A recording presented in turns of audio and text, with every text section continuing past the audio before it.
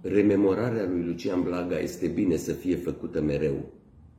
El este contemporanul nostru, un om a cărui gândire traversează deceniile și secolele.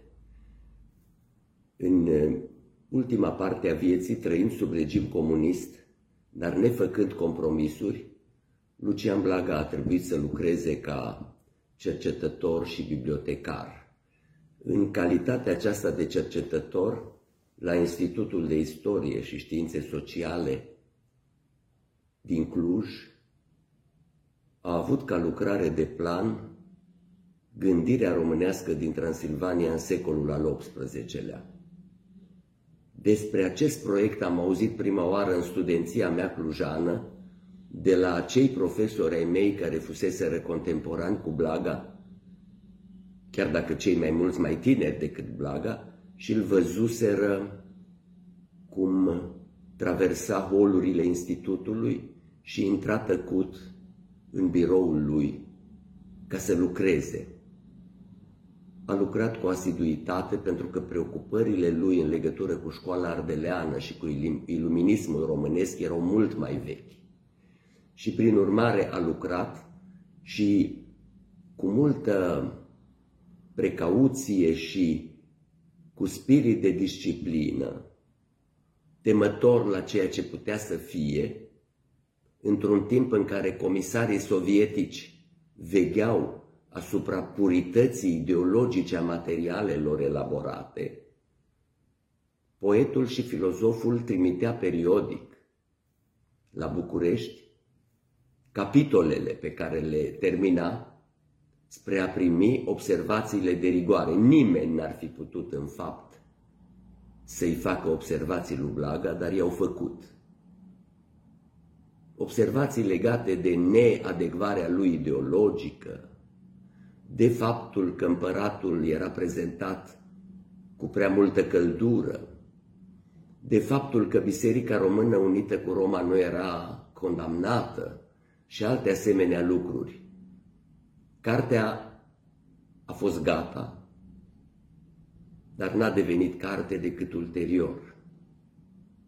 Scriitorul s-a stins în 1961.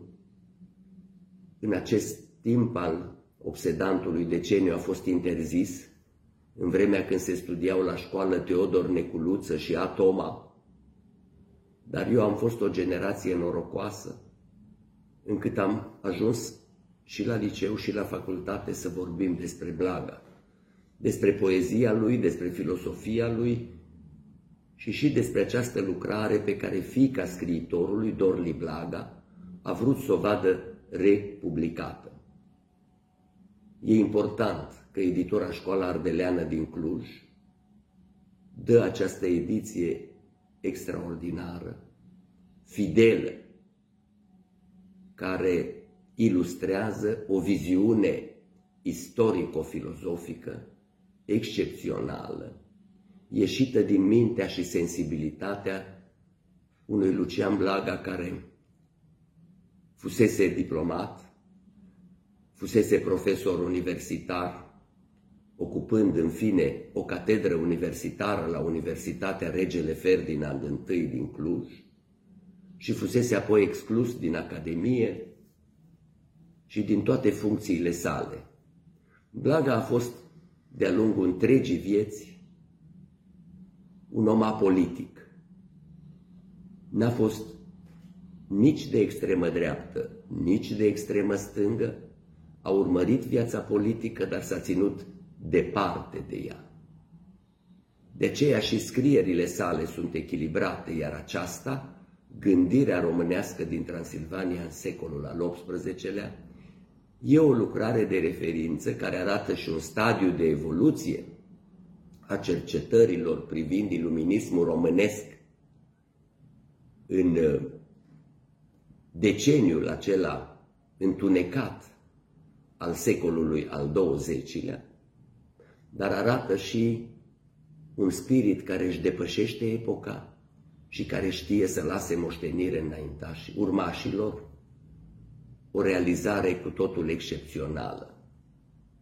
Gândirea românească din Transilvania în secolul al XVIII-lea este o carte de referință pe care trebuie să o citească de la elevii de liceu și studenți până la exegeții care se mai ocupă de acea perioadă frământată a luptei de emancipare națională a românilor din Transilvania.